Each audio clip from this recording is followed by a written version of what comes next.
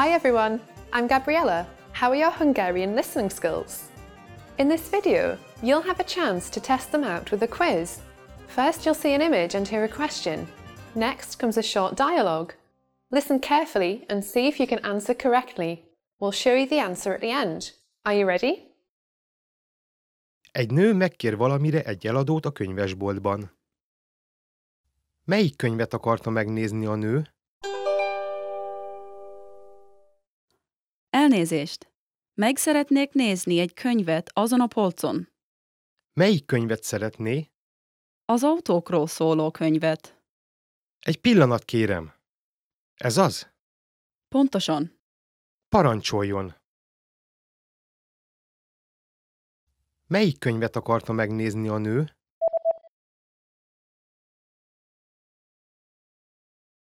Egy nő megkér valamire egy eladót a könyvesboltban.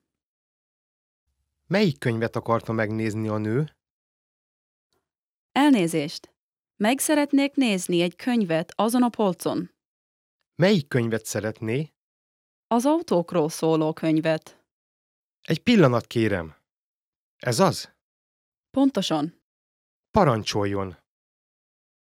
Did you get it right? I hope you learned something from this quiz. Let us know if you have any questions. See you next time.